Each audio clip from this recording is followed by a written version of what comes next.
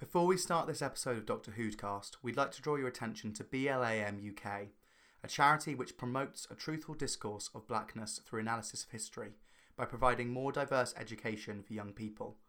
Right now, you can donate to help BLAM organise free lessons on black history for children.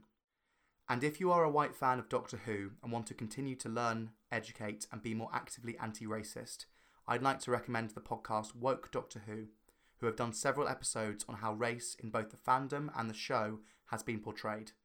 I'd especially recommend the episode Martha My Dear, which goes a long way to explain the toxic institutionalised racism that we as Doctor Who fans need to reject in ourselves and in our community to create a better world.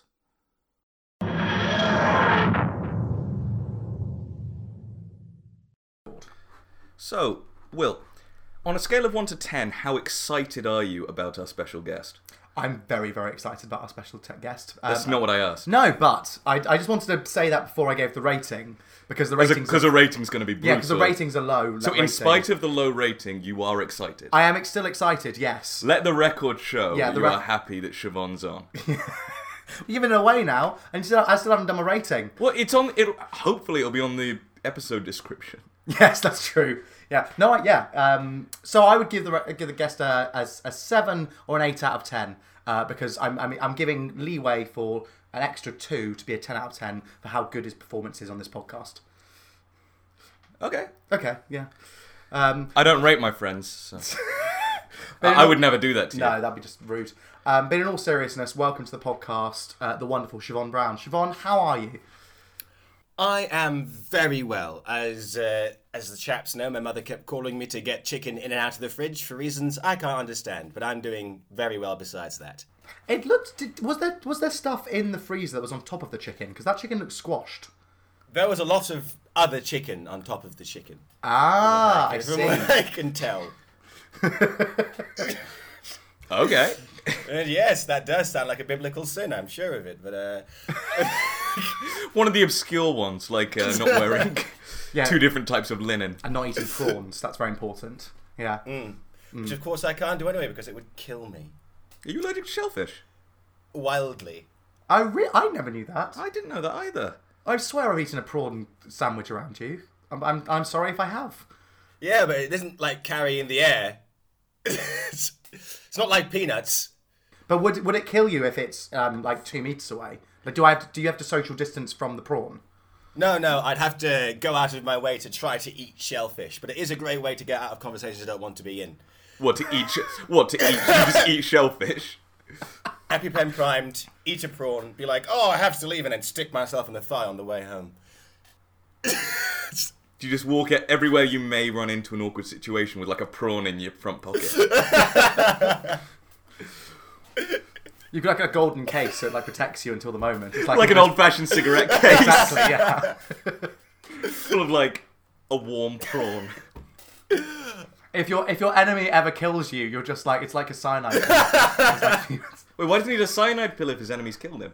Because he's... if his enemies like arrested him. Yeah, if his enemy's about to kill him brutally and he's like, I want a good death. You eat the prawn. But actually, that's not a good death. It's if you ever find yourself in Celtic warlord Britain, use the prawn.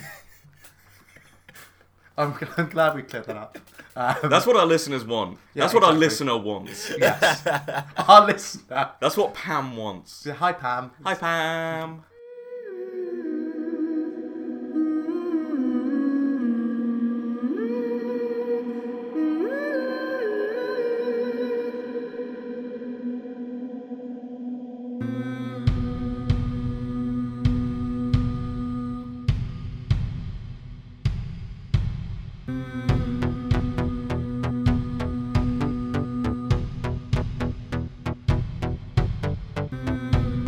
Welcome to the Doctor Who'cast. Welcome to the Dr. Vine. The Who'cast. The thing is, we say it with a different inflection every time, Siobhan. What's your chosen inflection for the Doctor Who'cast this week? Going to be Doctor Who! As if he were falling off it. Oh, very good. While very good. Asking the name of the Doctor. It's like the Dr. Wilhelm Scream cast. But because the Wilhelm Scream never changes. No, that's true. The Wilhelm Scream is always the same. Always the same. There are 2 constants in life. death and the Wilhelm scream. And they're not mutually exclusive. So this week we are reviewing I think the highlight for me of season 1.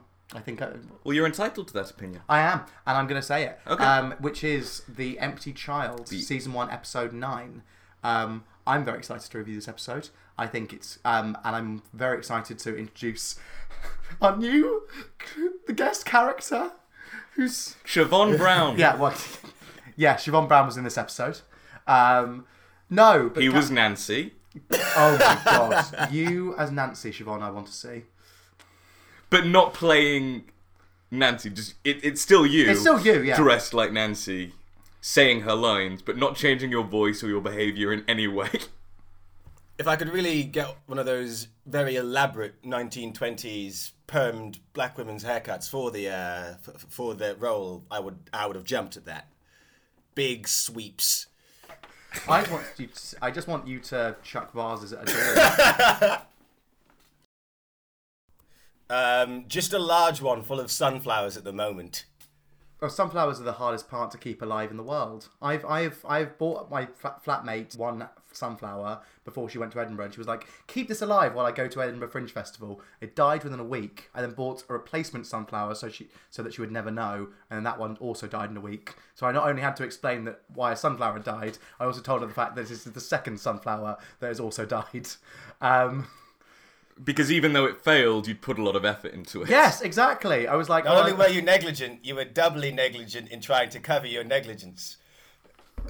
Yeah, I just don't know how it died. I did water it, but I left it out in the sun, and I don't think that it may. Sunflower's called a sunflower, but I don't think it needs that much sun. So maybe that's the reason. Did you bleach the bones of that flower until it died, Will? That's exactly right. You put sun cream on it. Back to 50. It got nothing. So, Will, why don't you give us a brief rundown to the plot of this episode, and I will put it on a timer so that you don't ramble. Great. Go. Okay. So, the Doctor and Rose are tracing a thing through space. They don't know what it is. Looks like space junk, maybe dangerous. It's mauve.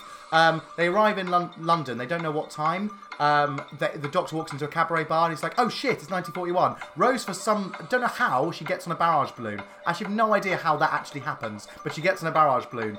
We then get introduced to Captain Jack, who's amazing and sexy, saves Rose, gets a tractor beam down, and then everyone's empty.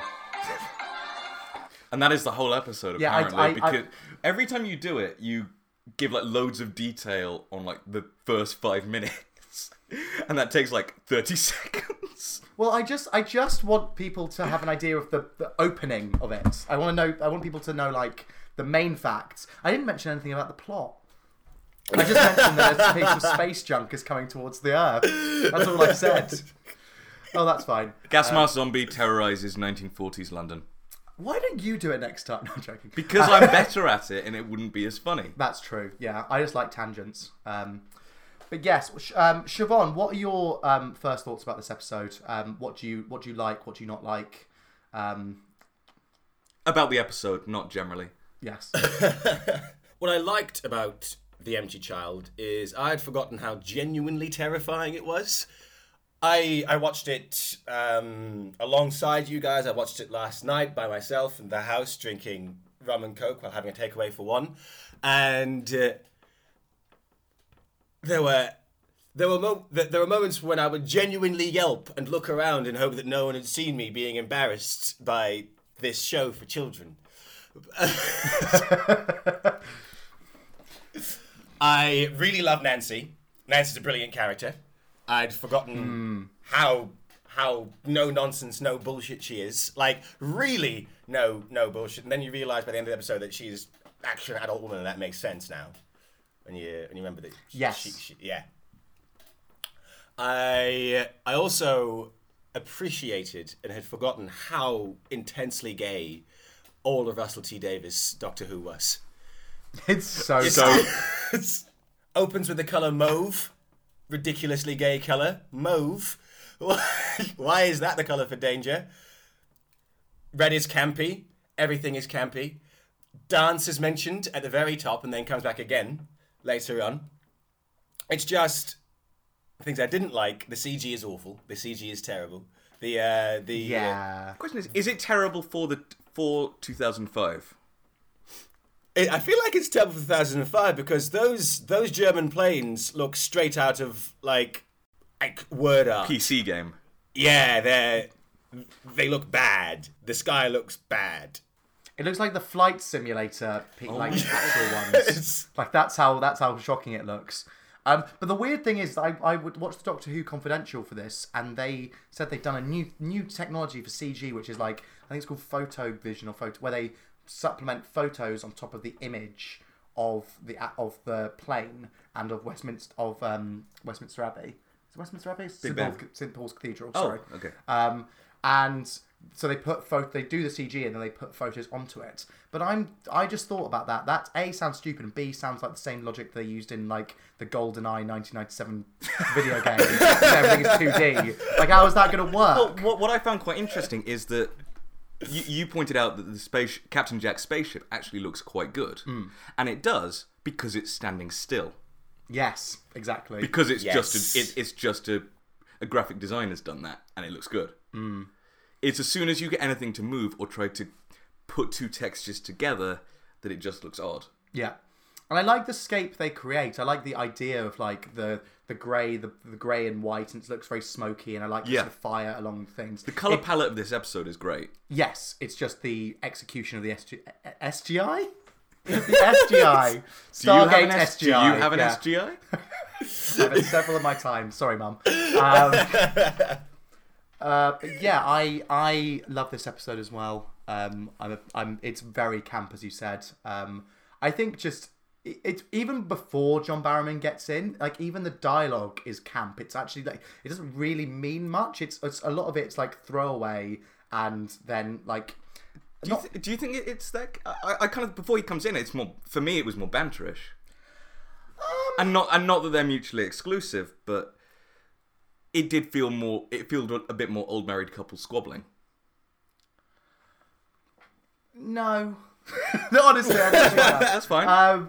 I think unlike a lot of episodes where it's like the dialogue between the two characters is more like I always think about like the first couple of things. It's like you look beautiful for you or whatever Christopher Eccleston says in like Unquiet Dead. That's old considering you're human. Whereas this is like focusing on very specific weird things about like Mauve and about that whole first scene where they're walking from the TARDIS and they go round the corner. They're just talking about random shit. Can we talk about that corner? Because it was very clearly they built like one street to film on. And they're like, yeah, we're just going to go back round. Yeah.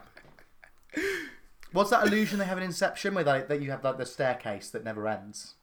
Yeah, I know what you mean. Yeah, it's that. I feel like it's that. They might have just like mirrored the camera and flipped it. It did feel like the Escher staircase of cheap set design. And I was like, they don't feel like they're going anywhere at all. They're walking in a circle. I'd love it if they kept going round, but the TARDIS wasn't there. And it was very clearly going round in the same circle to have a longer conversation, like Aaron Sorkin or Amy Palladino style.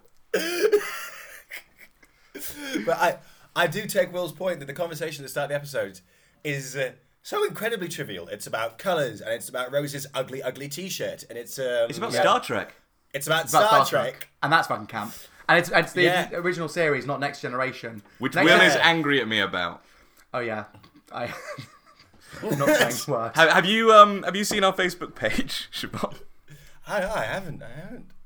I invited you to like it, but the cover photo. That's the. I'm just gonna say that is the case with every Facebook page. The amount of people who invite me to like Facebook page is changes. And I'll like just so like, the notification ignore. goes. It's fine. I didn't see that notification. Very long list of invites to Facebook pages, and most of them are from people from the town in which I used to live, trying to make me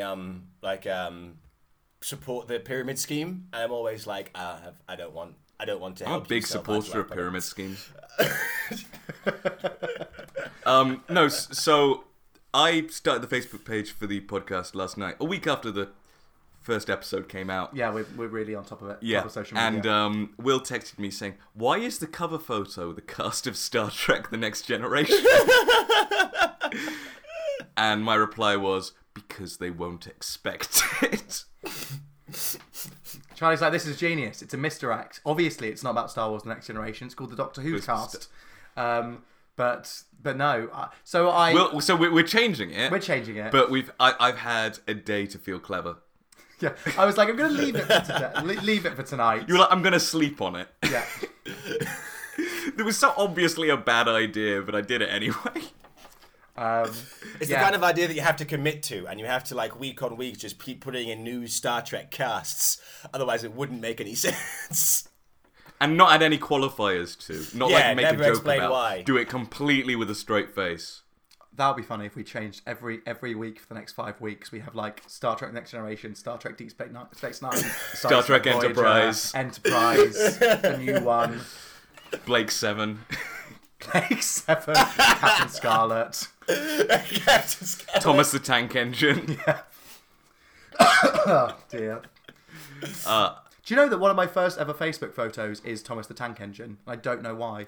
I think I know why it is. Do you? Because there was a period where there was like a weekend where people were like, oh, change it to like your childhood TV series this weekend. Well, there we go. I think that's what it is. Because lots of people were like choosing Rugrats and stuff at the time. Well, I didn't get the memo, but I noticed people doing it.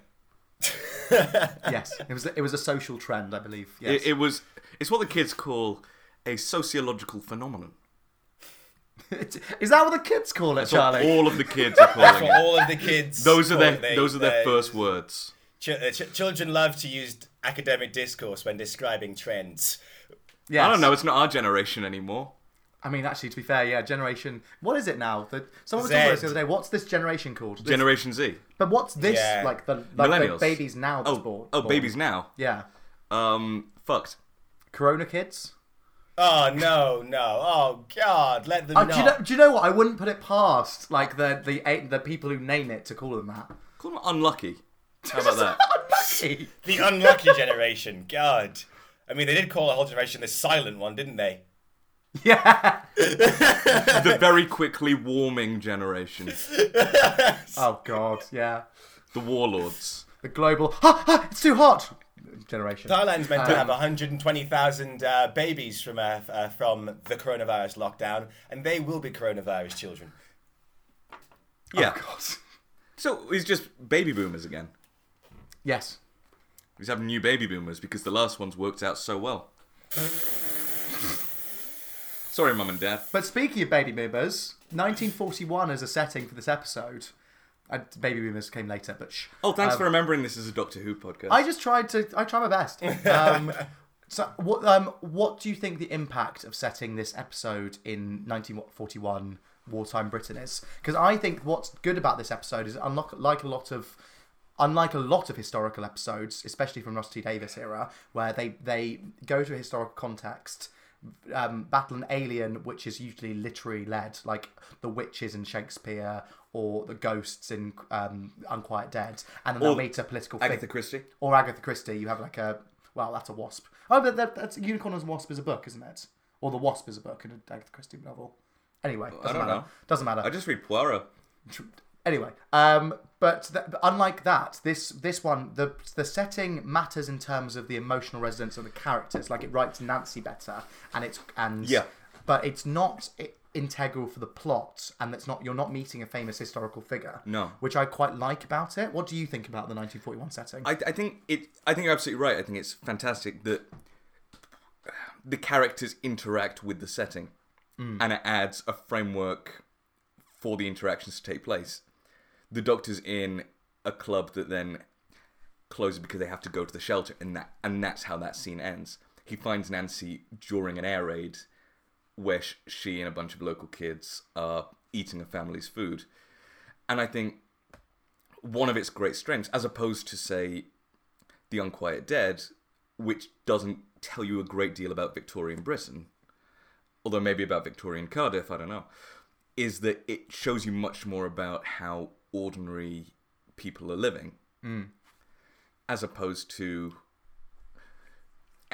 And also the main threat of the gas mask zombie is rooted in a very human thing of losing someone in the air raids, which is what we know was happening at that time, as opposed to the Gelth, which are, like you said, much more literary, much more gothic creatures who who aren't rooted in anything human, except obviously for death.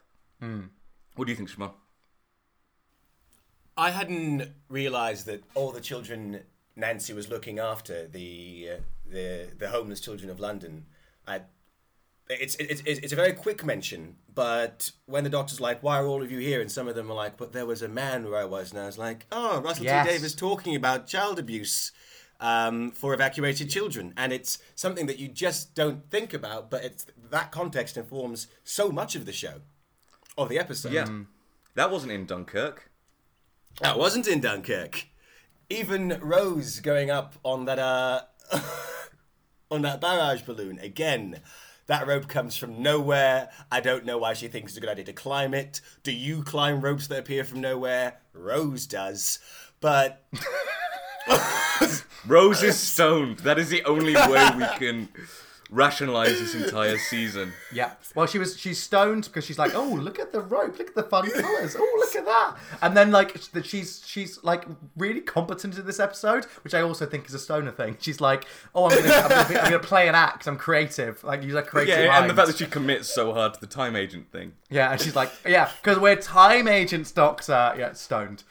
stoned. And also the fact that Stoned, Jack absolutely. knows that she's lying because she's not as good a liar as she thinks. He's like, yeah, you're not time agents. I know that. I love that bit. I think season 1 Rose is stoned, season 2 Rose is coked up.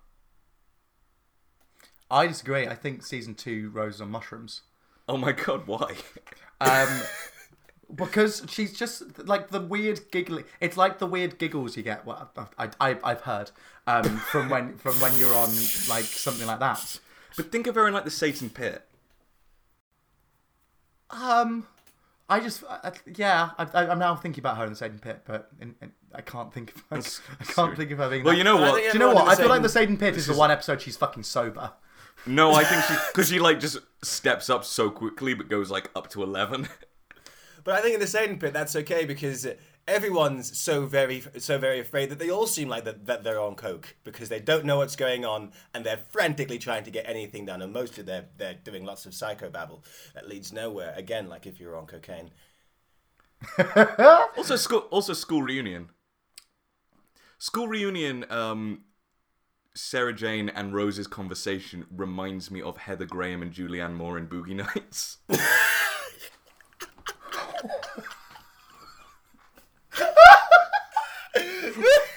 That's perfect. That's exactly it. Oh my god. Right down to how it ends. Be my mom. Will you be my mom? Oh my god. Oh. We will talk about this when we get to season 2. Yeah. Come back for school reunion. Yeah. Oh yes, please do. Oh yeah, after that Boogie Nights comparison, I have to. I love Boogie Nights. I watched Boogie Nights the night before and then try and see if I can see that. Yeah. Instead of watching I School guarantee Reunion, you, watch I Boogie guarantee you will not. Nights. Just going back to the Mickey is William H. Macy. Just going back to the setting idea, like I think there's this idea, this rose tinted spectacles we use again, funny pun, through looking at World War II and like patriotism in this episode, and I think that like this episode does a really good job of addressing what World War II was like for the people in Britain who were at the fringes, so to speak, And left at home. and left at home. Exactly. It's not about like it's about it's about when the doctor has that speech to Nancy later on about like at first when I listened to it about when she talks about her losing a brother, and then he goes into this tangent about like you little island, you're amazing, etc. At first I get really annoyed about that speech because I'm like it doesn't seem like that her talking to him talking to Nancy about her brother dying and then using an allusion to the war is anything to do with that. But actually I kind of read it on a level now of like no, it's Nancy saving the world by just being amazing in the everyday of her contempt of London. It's you're amazing because you're doing this. Yes. And it's yes, people on the front line risking their lives are heroes, but they wouldn't even be able to do that if you weren't holding strong in your own way. Yes. And helping people in your own way. And I don't know whether or not it's a budgeting thing, but I really notice how empty London feels in this episode compared to like other episodes where London feels very full, even though it's filmed in Cardiff. But you have a real buzz, you have a real life. But because so many of the people are away or evacuated, you get the sense of a city that's only half full. And there's something like quite powerful about that. That sense of setting informing how the episode plays out, the fact that the city is empty makes it prime for horror. It's a really great horror setting then, because it's just this terrifying child in a gas mask wandering these empty streets, and that's a really great horror visual. I think that the whole setting for this looks very much like the first ever episode of Doctor Who in 1963. Is that right? That date? Yeah, because it was the weekend that JFK was killed. Yes, the Unearthly Child, not the Empty Child. The Unearthly Child. It looks very much like that barren, like almost black and white wasteland of London that episode creates, and I quite like that. It feels like referential to that kind of time, and not even to that time, but to that wasteland idea. That is in that first episode. Shall we move on to the Doctor? Well, I'd like to start by asking, to you, is this a Doctor episode or a Rose episode? For me, this is it's very difficult because it's almost like the Doctor and Rose at the beginning literally just go off to separate storylines. Yeah. I place more importance in the Doctor storyline over the Rose storyline. But that's not to say that Rose, because I think with Rose's storyline, Rose is the gateway to the audience that allows us to introduce Captain Jack. Yeah, and we'll talk about that in a sec. Yes. Whereas the Doctor in this part of it anyway is the story about the empty child is told predominantly through the Doctor. Yeah, that's I agree. Rose's story feels much more like a B plot in this episode, and it becomes an A plot in the next episode. That's the thing. Is all the stuff that Jack says now is like it's foreshadowing the twist that happens in the next episode, but it's not necessarily relevant to this one. Rose arrives with the information that's pertinent to the situation towards the end of the episode, and they finally join back up. But she spends most of the episode just being so incredibly horny for Captain Jack that it has to be the Doctor has to be the A plot, because the A plot can't just be Rose and Jack make "I want to fuck you" eyes for 40 minutes, because that's not television that you can. What's interesting is, obviously, I think Rose and Nine are great together, but there are things in this whole season. Some of my favourite moments are bits where one of them is without the other, because you see them in different contexts, and that includes the Doctor with Jabe in End of the World, him with Charles Dickens in The Unquiet Dead, and also Rose's stuff with her family.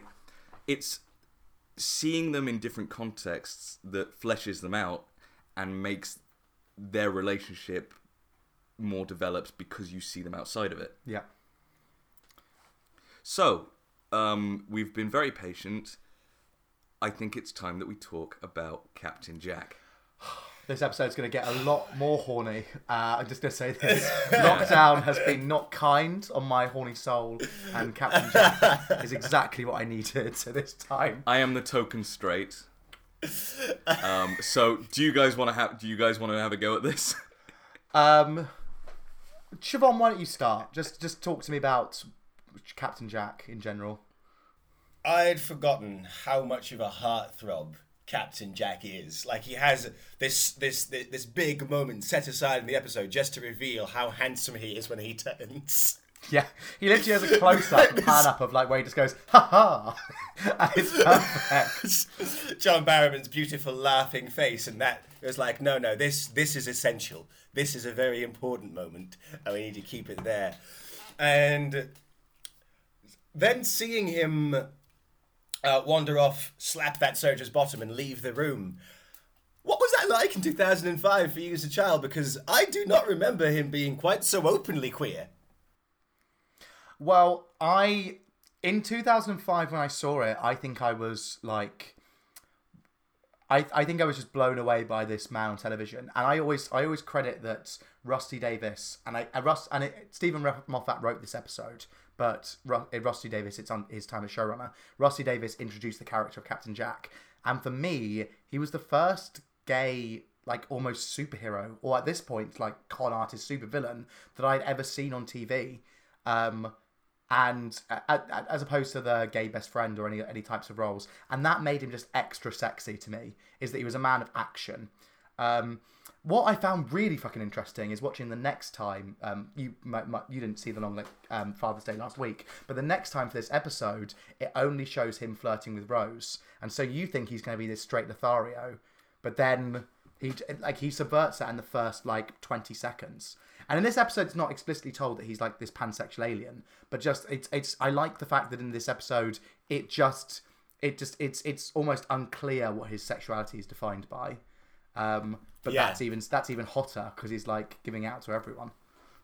I hadn't thought of Captain Jack as being sort of the first televised gay action hero we had, but he is. When did Kiss Kiss Bang Bang come out? Oh yeah. Do you know what? I think that's around about the same time. No, 2007, 2006. I think so. It's shortly before Iron Man. But also Val Kilmer isn't gay, so it's also less meaningful because it's not a gay actor. Well, yeah, presumably. That's the other thing.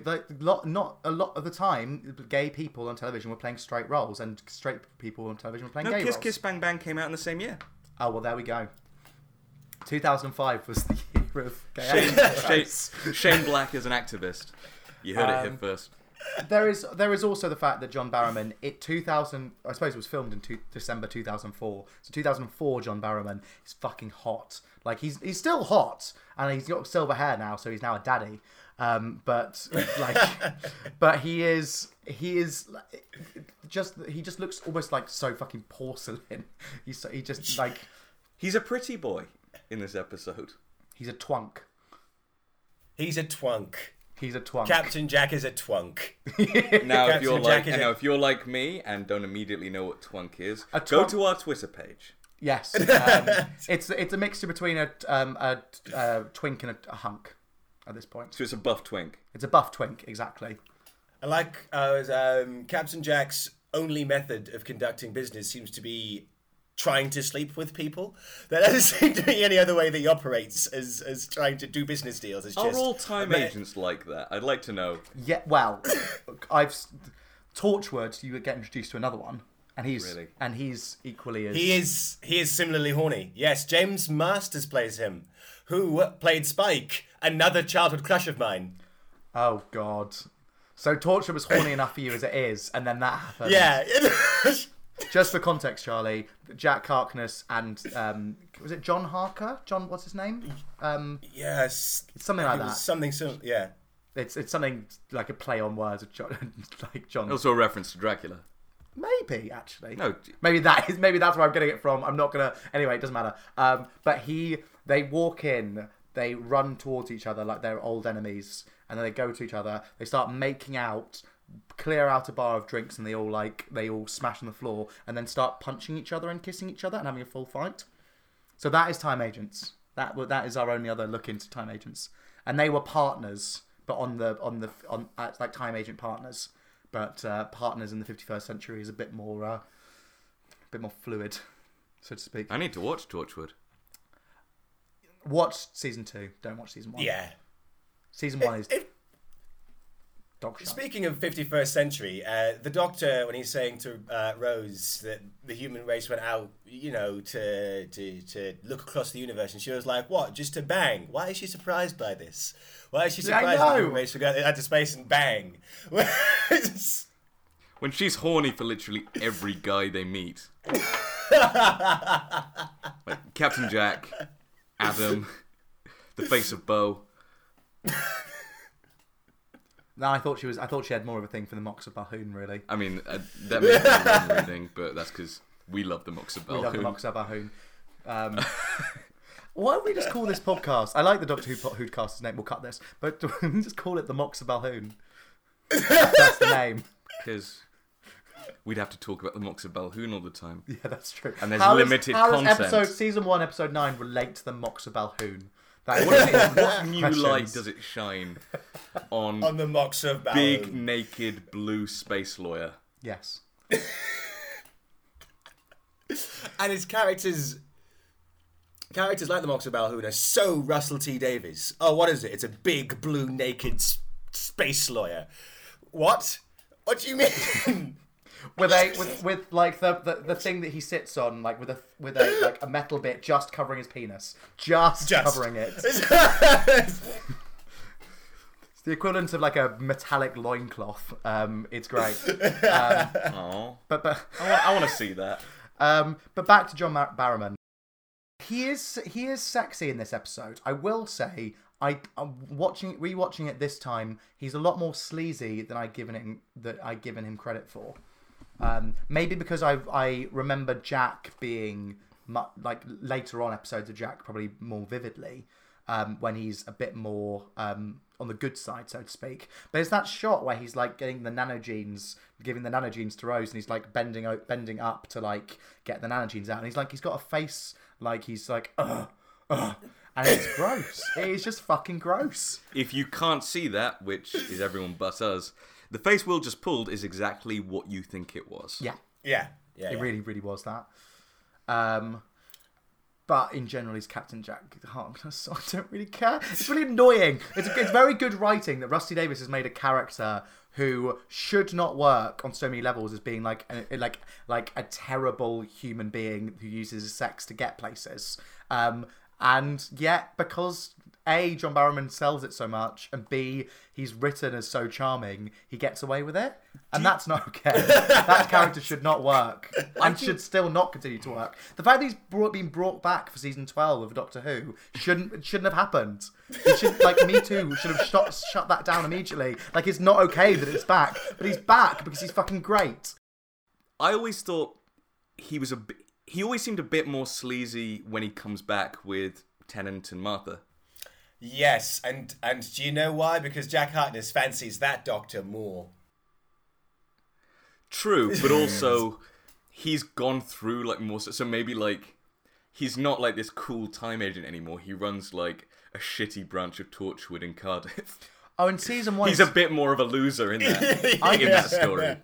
And season 1, I think he's quite sexually repressed in season 1. He just goes around like glowering at people. He's really not what repression looks like. No, that's true. But he's having sex with Yanto, but it's like behind the scenes and etc. I'm like, I imagine like the next time. Season 1 of Torchwood. Season 1 of Torchwood. Oh, sorry, I thought you meant season 1 of Doctor Who. No, season 1 of Torchwood. He just glowers at people and it's just like, have sex with me behind the scenes, Yanto. Hate people. Oh, I've got a really dark past, but I'm not going to say any of it because I now have to be the Doctor. That might be more of a workplace thing. Maybe Jack thinks HR will find out. HR in Torchwood or for the time agents? HR, I don't think there is no HR for the time agents either. You see that horny display? If there was HR for Torchwood, Tracy Ann Oberman would have gone. She's mean. She doesn't create a positive environment. And she's kind of racist. Not Tracy Ann Oberman, I mean Yvonne. Yeah, we need to make this clear. Like, we're not talking about Tracy Ann Oberman. I remember actors' names rather than characters' names, so when I'll say like an actor is like this, I'm like, oh, sorry. That's not the case. It's so much easier if the actor's dead. Oh, yeah, very true. That was so funny, my earphone popped out. Tracy Ann Oberman is lovely, and I've met her, and she's great. Have you? I met her at synagogue. Oh, wow. Yeah. Very nice. Was it nice? Was she nice? I was wondering whether or not to leave this until Army of Ghosts, but no. So I said, "Has anyone ever told you, you look a lot like Tracy Ann Oberman?" And she said, "Yeah, no, I'm Tracy Ann Oberman." I was like, "Oh, cool. Well, big Doctor Who fan. You're good in Friday Night Dinner. You're in The Infidel, which is great." And my parents were like, "Leave Tracy alone. We need to talk to her about this event she's supposed to be speaking at." Well, Tracy, when Doctor Who was doing all those lockdown viewings, I believe. She did. She did one. She did She was tweeting the whole time of it. She loves it. She did like a message. She pretended she was Yvonne again. Like she loves this part. We'll talk about that more later, but Yvonne is a great character, and I Yvonne can't wait to talk about her. Yvonne is a great character, but that is literally... We haven't even got to the end of season 1, and that's the finale of season 2. So let's go. Let's talk about... What is your favourite moment for this episode, Siobhan? My favourite moment in the episode is... it isn't because... it's all the kids go to the house that they're having dinner in with Nancy, and as they all flee, and the child's voice starts coming from the radio and from the phone and from the monkey, and it's just like it is a moment of really pure horror cinema that is then shattered by Nancy just throwing a vase at the door. And that's the character. That's the character of Nancy, and I love it. I wish she'd thrown more vases. I wish that house, had unlimited vases, and, before every line she throws a vase, no matter if she's in the house or not. Like when she runs into the doctor outside later, she just, has a vase in her coat and just throws at him, causing him to regenerate. And the most frightening thing about the empty child is that when the child comes to the house, makes no attempt to hide. It just stands there at the window, face pressed right against it. I think that's the thing about the empty child, is that its powers. The one thing I don't like about this episode is the empty child's powers are so inconsistent, but that adds to the horror of it, because it seemingly can do anything, and is also not it's not a stealthy child apart from when it suddenly disappears. Imagine if that was the episode title. What? The Stealthy Child. Stealthy child. Assassin's Creed Empty Child. I think that scene is... I love that scene even more for the camera angles they use. They go they have sideways cameras. It's almost like it's on a wobbly board or something that they're using to make it even more horror felt. Sure. What's your favourite moment, darling? Okay. Did you just... you darling? No, I didn't get uncomfortable. I'm not uncomfortable. I just didn't expect... I'm no more uncomfortable than usual. I just didn't expect it. Yeah, okay. Honestly, my favourite moment, as you can probably understand, is the Doctor's tight 10 when he's doing his open mic comedy set. At the nightclub. And we were watching it, and I texted saying, imagine this scene with the Seinfeld theme. This scene with the Seinfeld theme underneath. I want to see Nine, try to do observational comedy about time travel. No, more than I want any other Doctor to do that. Why is that? Why Nine specifically? Why 9 specifically? Yeah. Well, it's a mix of things. I think that Tennant would be a bit hacky. 11 would be too verbose and not authentic enough. Smith wouldn't be problematic enough. No. Capaldi? Capaldi would just... Oh, no, Capaldi would go full Malcolm Tucker. You can't do it. No, he'd be I think he'd be alternative comedy, Ben Elton-ish. Yeah. Kind of. It would feel like a relentless attack if Capaldi's Doctor did stand-up comedy. But also, I'm not just talking about which one I want to see do stand-up comedy the most. It's the one I want to see do observational comedy the most. Yeah. And, the Ninth Doctor is just the right level between bemused at everything humans do, and kind of understands it, whereas I think Capaldi goes too far one way and Tennant goes too far the other way. Well, we've talked about this with 9 before. He's quite grounded as a Doctor, as opposed to a lot of other Doctors. He's not clueless in how humans do things in the way that Smith and Capaldi are. Yeah, because Peter Capaldi says a line that he was hanging around with otters, and he was like, that's comparing them to human beings, it'll be fine, I'll be able to work in a school. And then Matt Smith eats fish fingers and custard. And then, whereas this Doctor, it's this Doctor can be on Earth and blend in, because he does. You see him throughout the first episode just being a weird man, but predominantly still defined as a cis white normal man until you find out he's an alien later on. Whereas Matt Smith, like, immediately he's odd. It's like, oh, he's the alien. Cool. Yeah, that's definitely the alien in the room. I'd forgotten also how condescending about just every other species 9 was. Every species that isn't a Time Lord.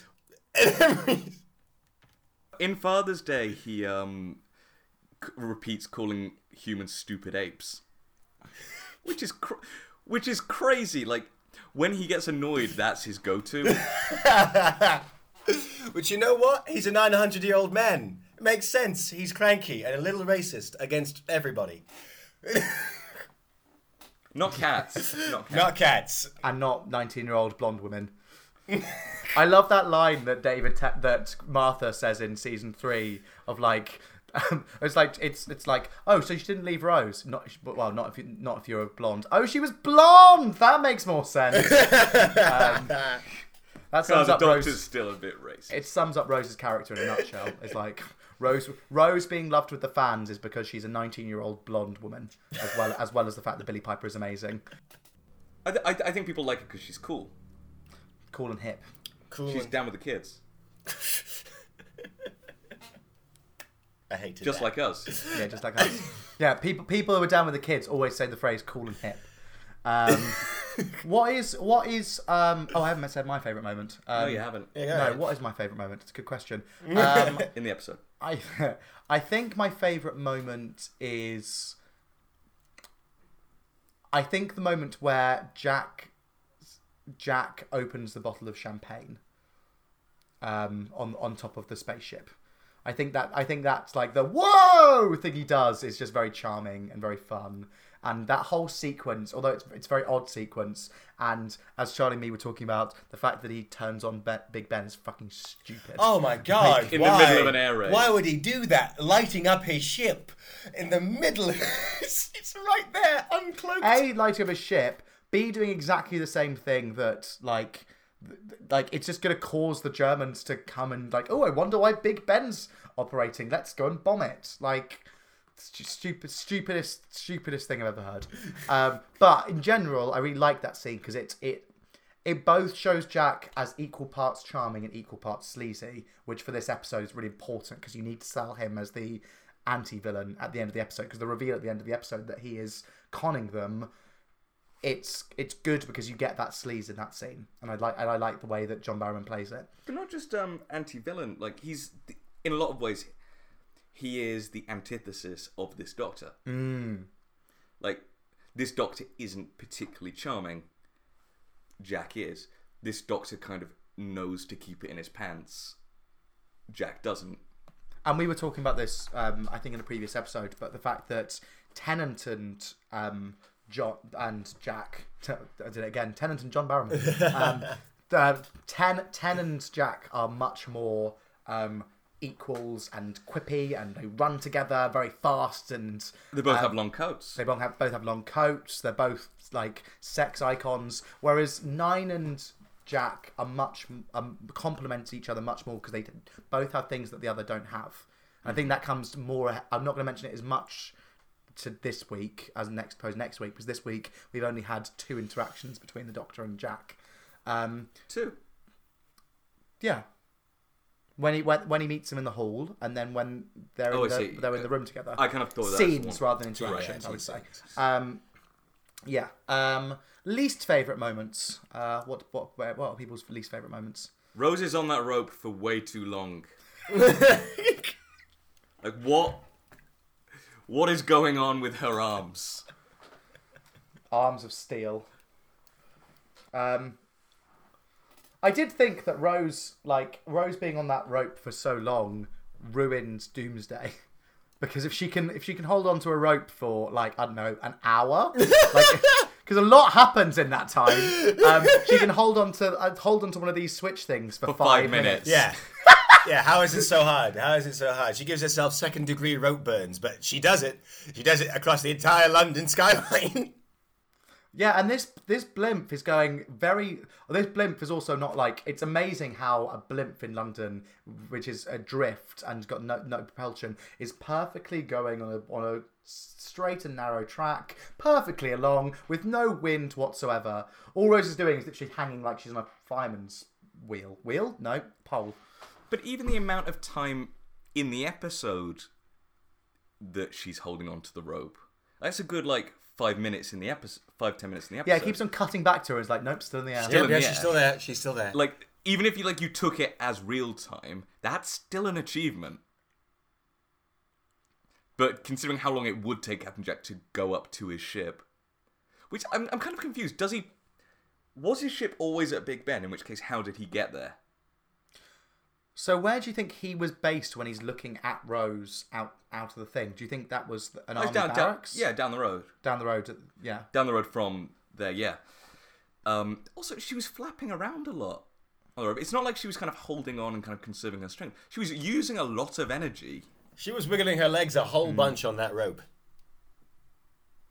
Good for us.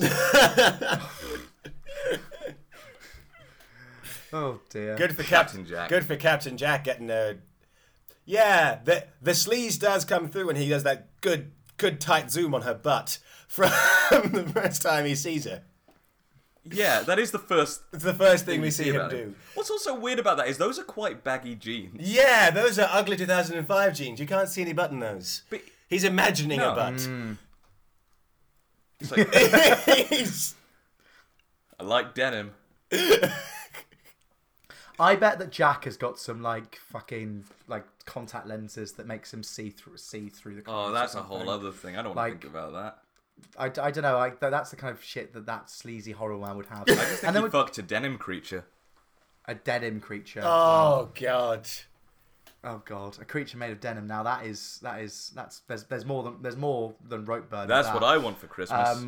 Anyway, I now feel sick. My least favourite moment is the last mummy of the episode, where the climax of the episode, where all of the people in the hospital are saying "mummy" as they're backed into a corner, and the last couple of mummies from the extra cast are just really lacklusterly delivered, "mummy." Mummy? Just really weird intonations. It's like they didn't know anything about the episode. Yep. And then there's just one stray mummy at the start of the title sequence. And I'm like, that just why?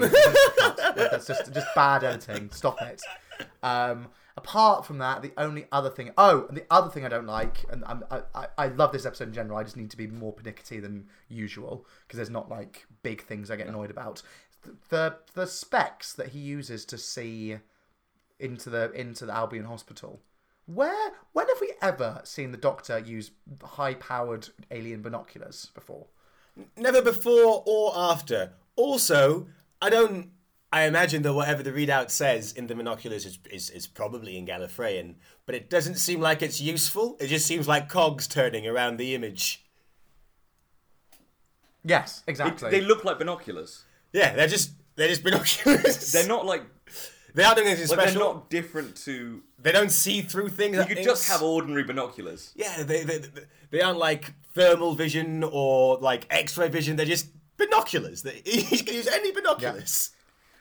Whereas you get the sense that Jack's ones are a bit more sciencey. Yeah, Jack's going around. In fact, I will say that Rose keeps saying, "Why can't the Doctor be more Spock-like?" And you know what? Yeah, why doesn't the Doctor ever just scan for alien technology? But I've heard that line now 3 times. I'm like, yeah, that does bug me. Why does he just scan for alien technology? Can he do that? Have we shown he can do that? I feel like the TARDIS could, because it can do pretty much whatever it wants to do. That's true. The power of the TARDIS is very inconsistent. But it's also the Doctor always seems to. It's almost like he's showing off rather than I'm going to do this all myself with a screwdriver and a whistle. Yeah. Or something and that's it's very very weird. He's just showing off for Rose. So he's he's being the very toxically male with that viewpoint. Why did you address that at me? I didn't. Sorry, I didn't mean to. He is an alien MacGyver. That's what he is. He goes around like the alien MacGyver. Because MacGyver, again... The problem with that is that MacGyver made gadgets from what he found. The Doctor sometimes just has gadgets. He's the alien MacGruber. The alien MacGruber.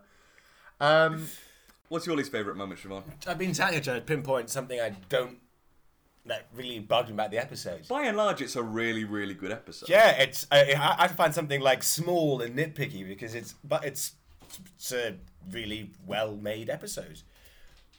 Oh, actually, here's one thing I don't like. It is very scary, but logically doesn't make any sense. Sometimes scary things will be happening. The empty child will be making scary things happen, and characters will wait just to sort of gotcha someone. Like when Dr. Constantine is like, they're not. He just keeps trolling the Doctor, being like, yes, these are the symptoms. They're not dead. Hits bucket just to fuck with the Doctor. So it's not that I don't like him. I'm just like, but why wouldn't you just tell him? This seems important, and you're dying. And well, also Dr. Constantine gives the Doctor immediate power very quickly.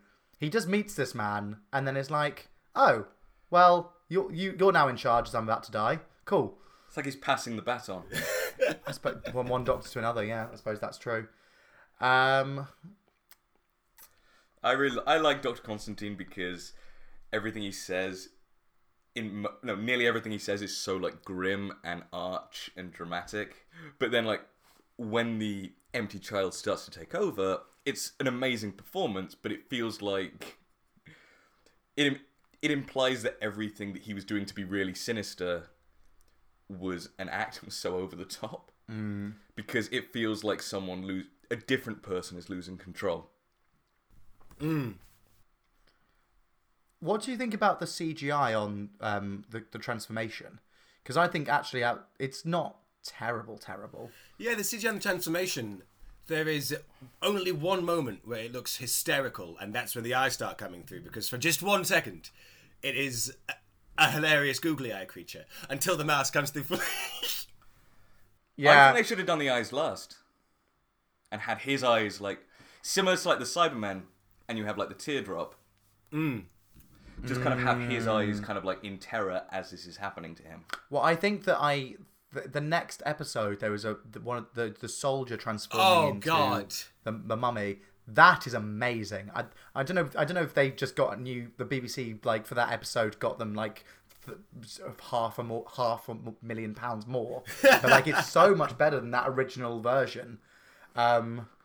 Yeah, that's terrifying. But this one, it's good because he sells it. But it is a really creepy concept. And so as a 7-year-old kid watching it at the time, I was like, oh. Also, I think it looked better in 2005. Yeah, that's very true. But another thing I think that makes it a bit better is it's not like they're turning him into an alien that doesn't exist. The gas mask is a real thing. We've seen gas mask. It's not a creative thing. I think it is probably easier to superimpose something that does exist rather than create something totally new. It is Richard Wilson, who played Dr. Constantine, as I said, I can only really see him as being Victor Meldrew. He is an amazing actor, but I just kept thinking, oh, it's Victor Meldrew playing this character and not Richard Wilson. Not that it was a bad thing, because the performance is excellent. And when you were saying the extras were saying mummy and it sounded a bit weak, Richard Wilson's mummy was not weak. It was very, very full voice. Yes, you're right. Speaking about your Victor Meldrew thing, I've not had that. I've had that a couple of times, but like I've just watched The Thick of It, all 4 seasons in the last week and a half, and I had never watched it before, and so I'm so glad I hadn't watched it before watching Doctor Who, because Malcolm Tucker is now so entwined with the 12th Doctor that I can't separate it now. It's a bit. I love the show, but I'm like, it's really annoyed me because it's. Especially season 8 of Doctor Who, when he's playing a grumpy doctor. Yeah, like I can't separate them now. So season 8's his first season, right? Yeah, season 8's first season. I mean, I think that it's not a great season, put simply. So I think he breaks away from Malcolm Tucker the more interesting the 12th Doctor gets. Well, that's yeah. So when there's a viable alternative to fill that vacuum, then it works. And actually, I think what I love about 12 is that he has the biggest, I would say, the biggest character arc potentially outside of Tennant, but that's more of a downward spiral. It's a downward spiral. Yeah. That's more of a downward spiral. But Peter Capaldi's like he spirals up. Season 10, he's a goddamn delight. Why don't we save this? Let's save this for a few years. So any Easter eggs you want to talk about? Okay. My favourite one is Chula Warship. Now, do you know where that comes from? If you say Star Trek: The Next Generation, I will kill you. No.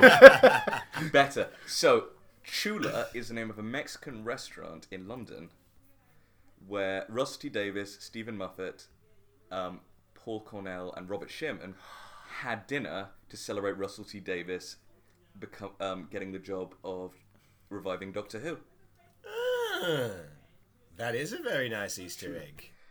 Another one is obviously that Captain Jack is the first LGBT character in any Doctor Who. Mm-hmm. I mean, unless you're counting the Doctor himself or themself. But that's very true. But the Doctor isn't at that point. The first time the Doctor was shown sexuality is Paul McGann, and that's straight.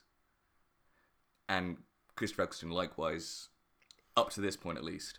I would say actually I'm not less about sexuality and more about gender fluidity, and as in terms of being LGBT. Yeah.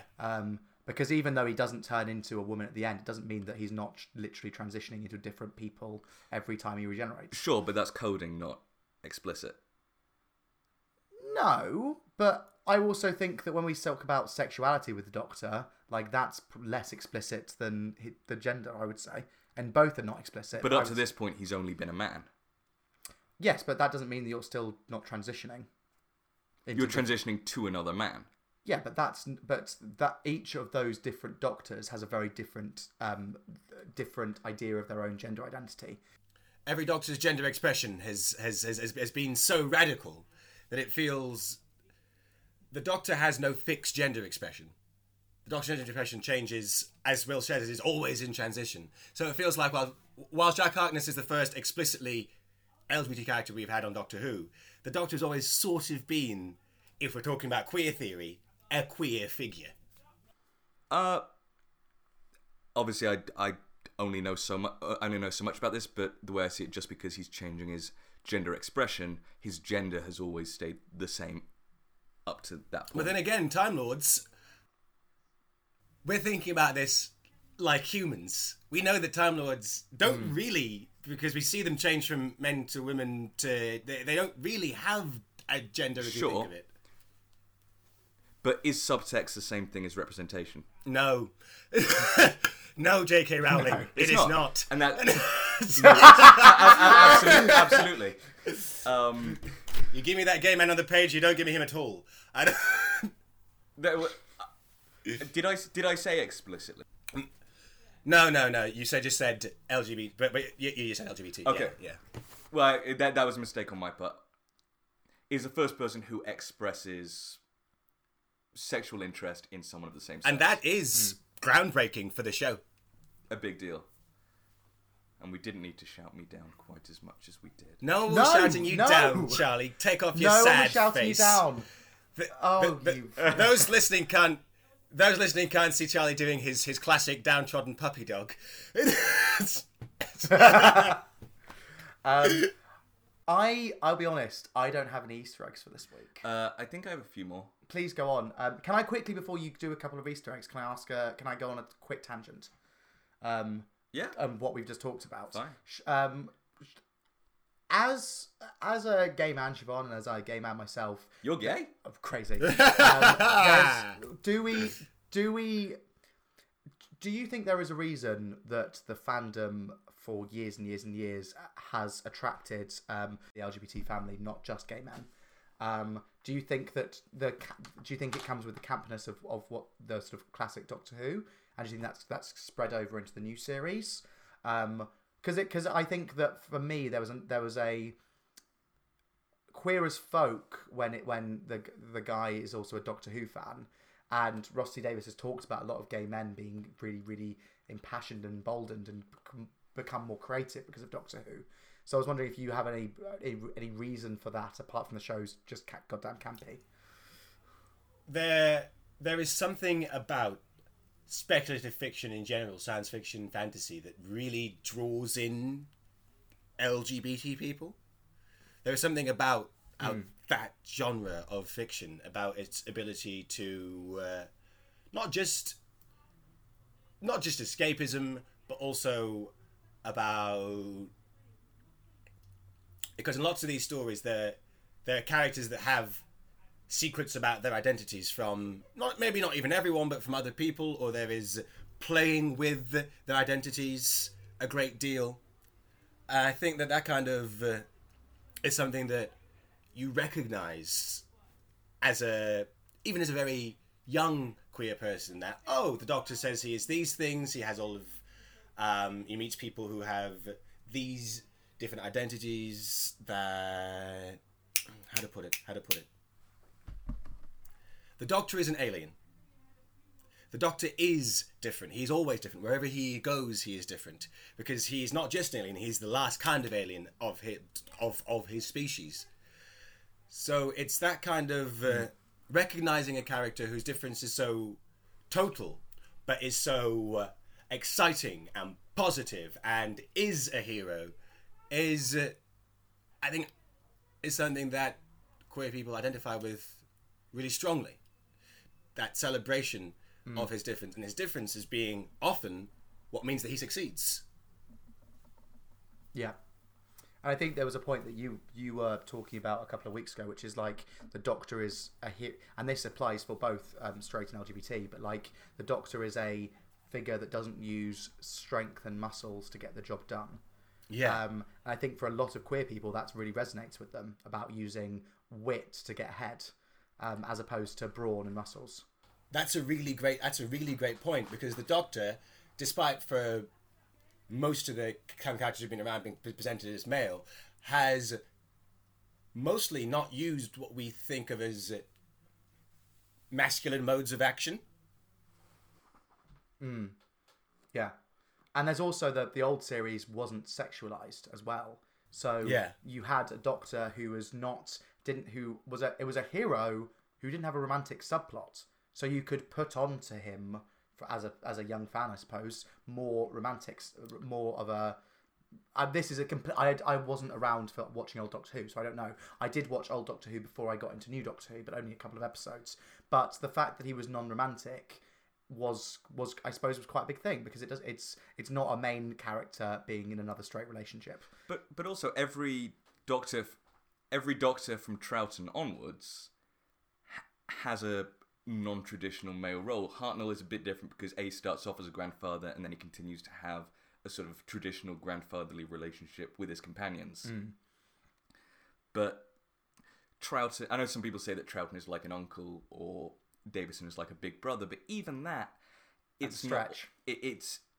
There are moments of it, but it's not what defines that Doctor, and I think there's something very wonderful about this. And I also wonder whether or not that's almost a weakness of the Eighth Doctor, that he is too much of a Hugh Grant type, that he is too much of a traditional male hero.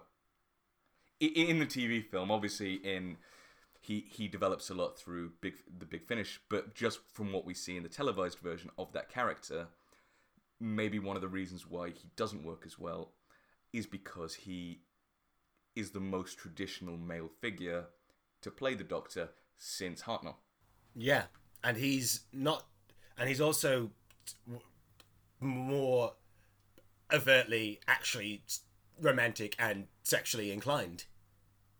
I mean, yeah, he's the first Doctor to get a snog. I remember the line in Queer as Folk is like he lists all the Aidan Gillen lists all the Doctors and then says but what about number 8? And says number 8 doesn't count because that was a TV movie. And I wonder if that's because of that. That's not just because it was bad, because it was also if it was a good film, that would just be part of the film. Yeah. It's not bad because they did something different with the Doctor. Siobhan, when it comes out, go back and to listen to our Doctor Who movie podcast. It's the first ever podcast we recorded, and it is fucking hysterical. Watch the movie because if you've never watched the movie, watch it because it's the weirdest thing.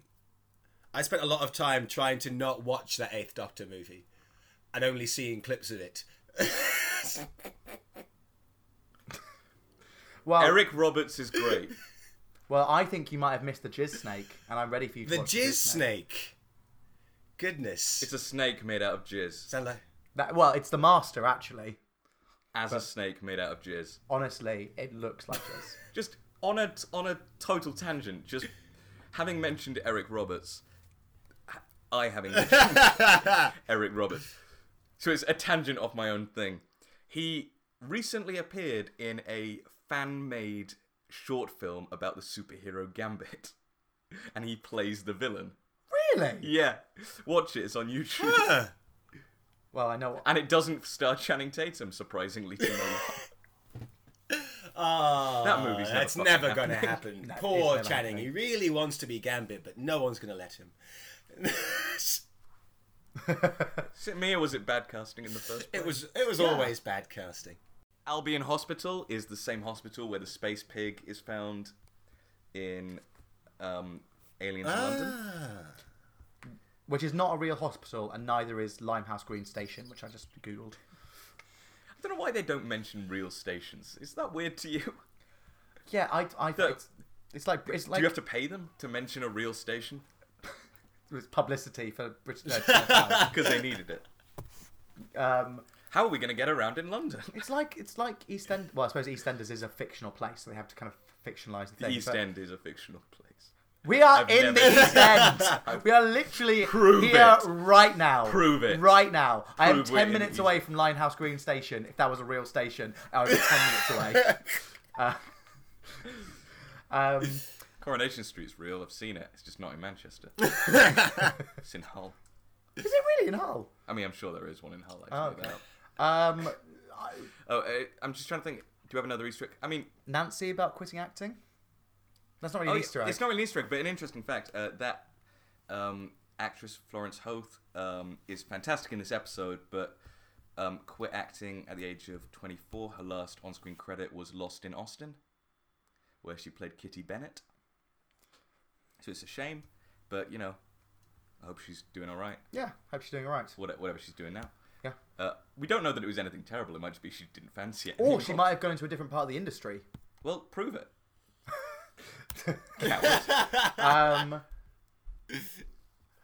No, another a big Easter egg is when the Doctor says, "I was a father and a grandfather, and now I am neither, but I'm still a doctor," in reference to the Blitz and the war. And the Doctor says, "I know the feeling," which is a reference to losing family, but also in some ways a subtle reference to the fact that he had a granddaughter at one point. Yeah. He says that with Nancy earlier on. I can't remember what he says. That's a very good point with the grandmother. Sorry, Grandmother. Grandmother. Oh my god, the Doctor is a grandmother. Do you know what? I would love to see that dynamic. I'd love to see a grandmother to Susan come back, like Doctor 14. Susan comes back, and it's Miriam Margolyes.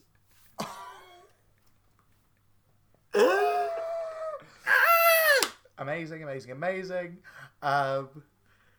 Sorry, just I'd rather. I just queened out about Miriam Margolyes. I just got so gay excited. I was like, "You said the word Miriam Margolyes!" I started flapping. Actually, I prefer Miriam Margolyes plays Susan and Jodie Whittaker plays the Doctor. Yeah, that would be nice. I think that's more interesting. That would be more interesting. Yeah.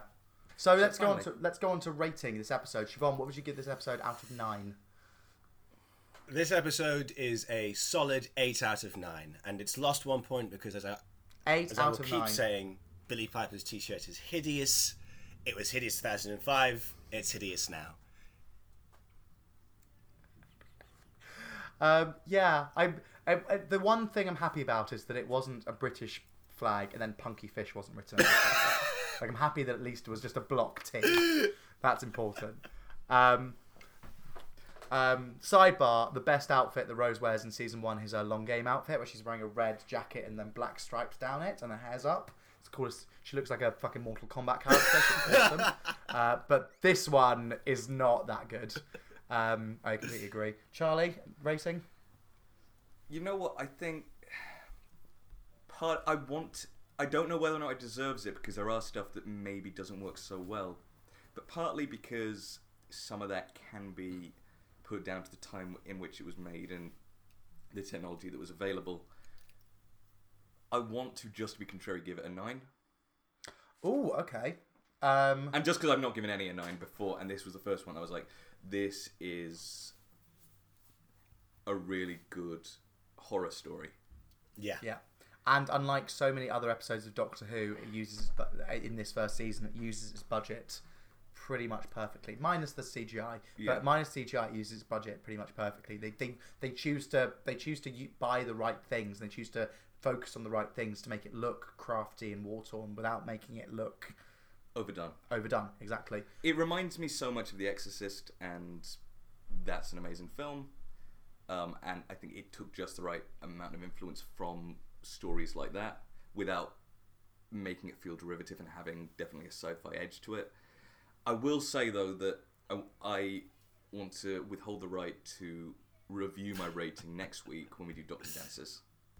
Okay.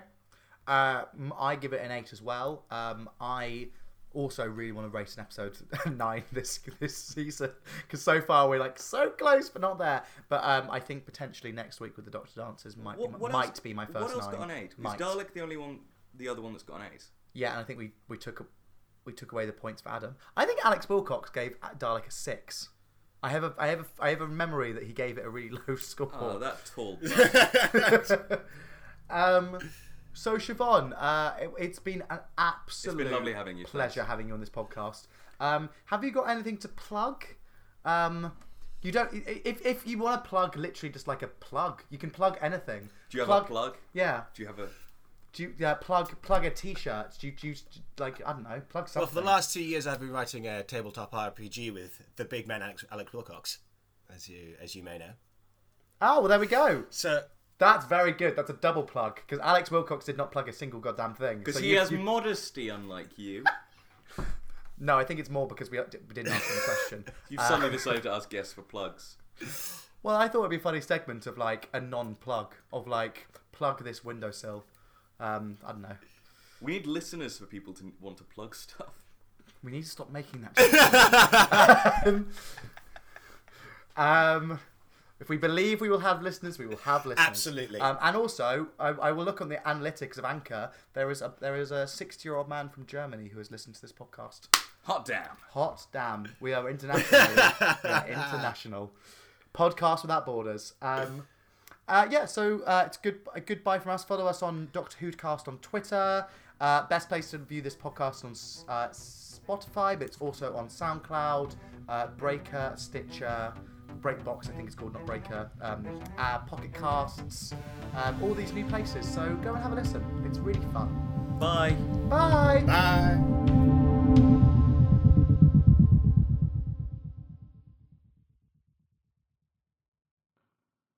Next time. Will Charlie ever meet this podcast's singular fan, Pam? Hello, Pam. Will I ever enjoy Rose's jeans? The answer is probably not. Jack is a liar. And will Will's joke about rose-tinted glasses ever land? Tune in next week to find out. I know I will. I have no choice. I'm already there.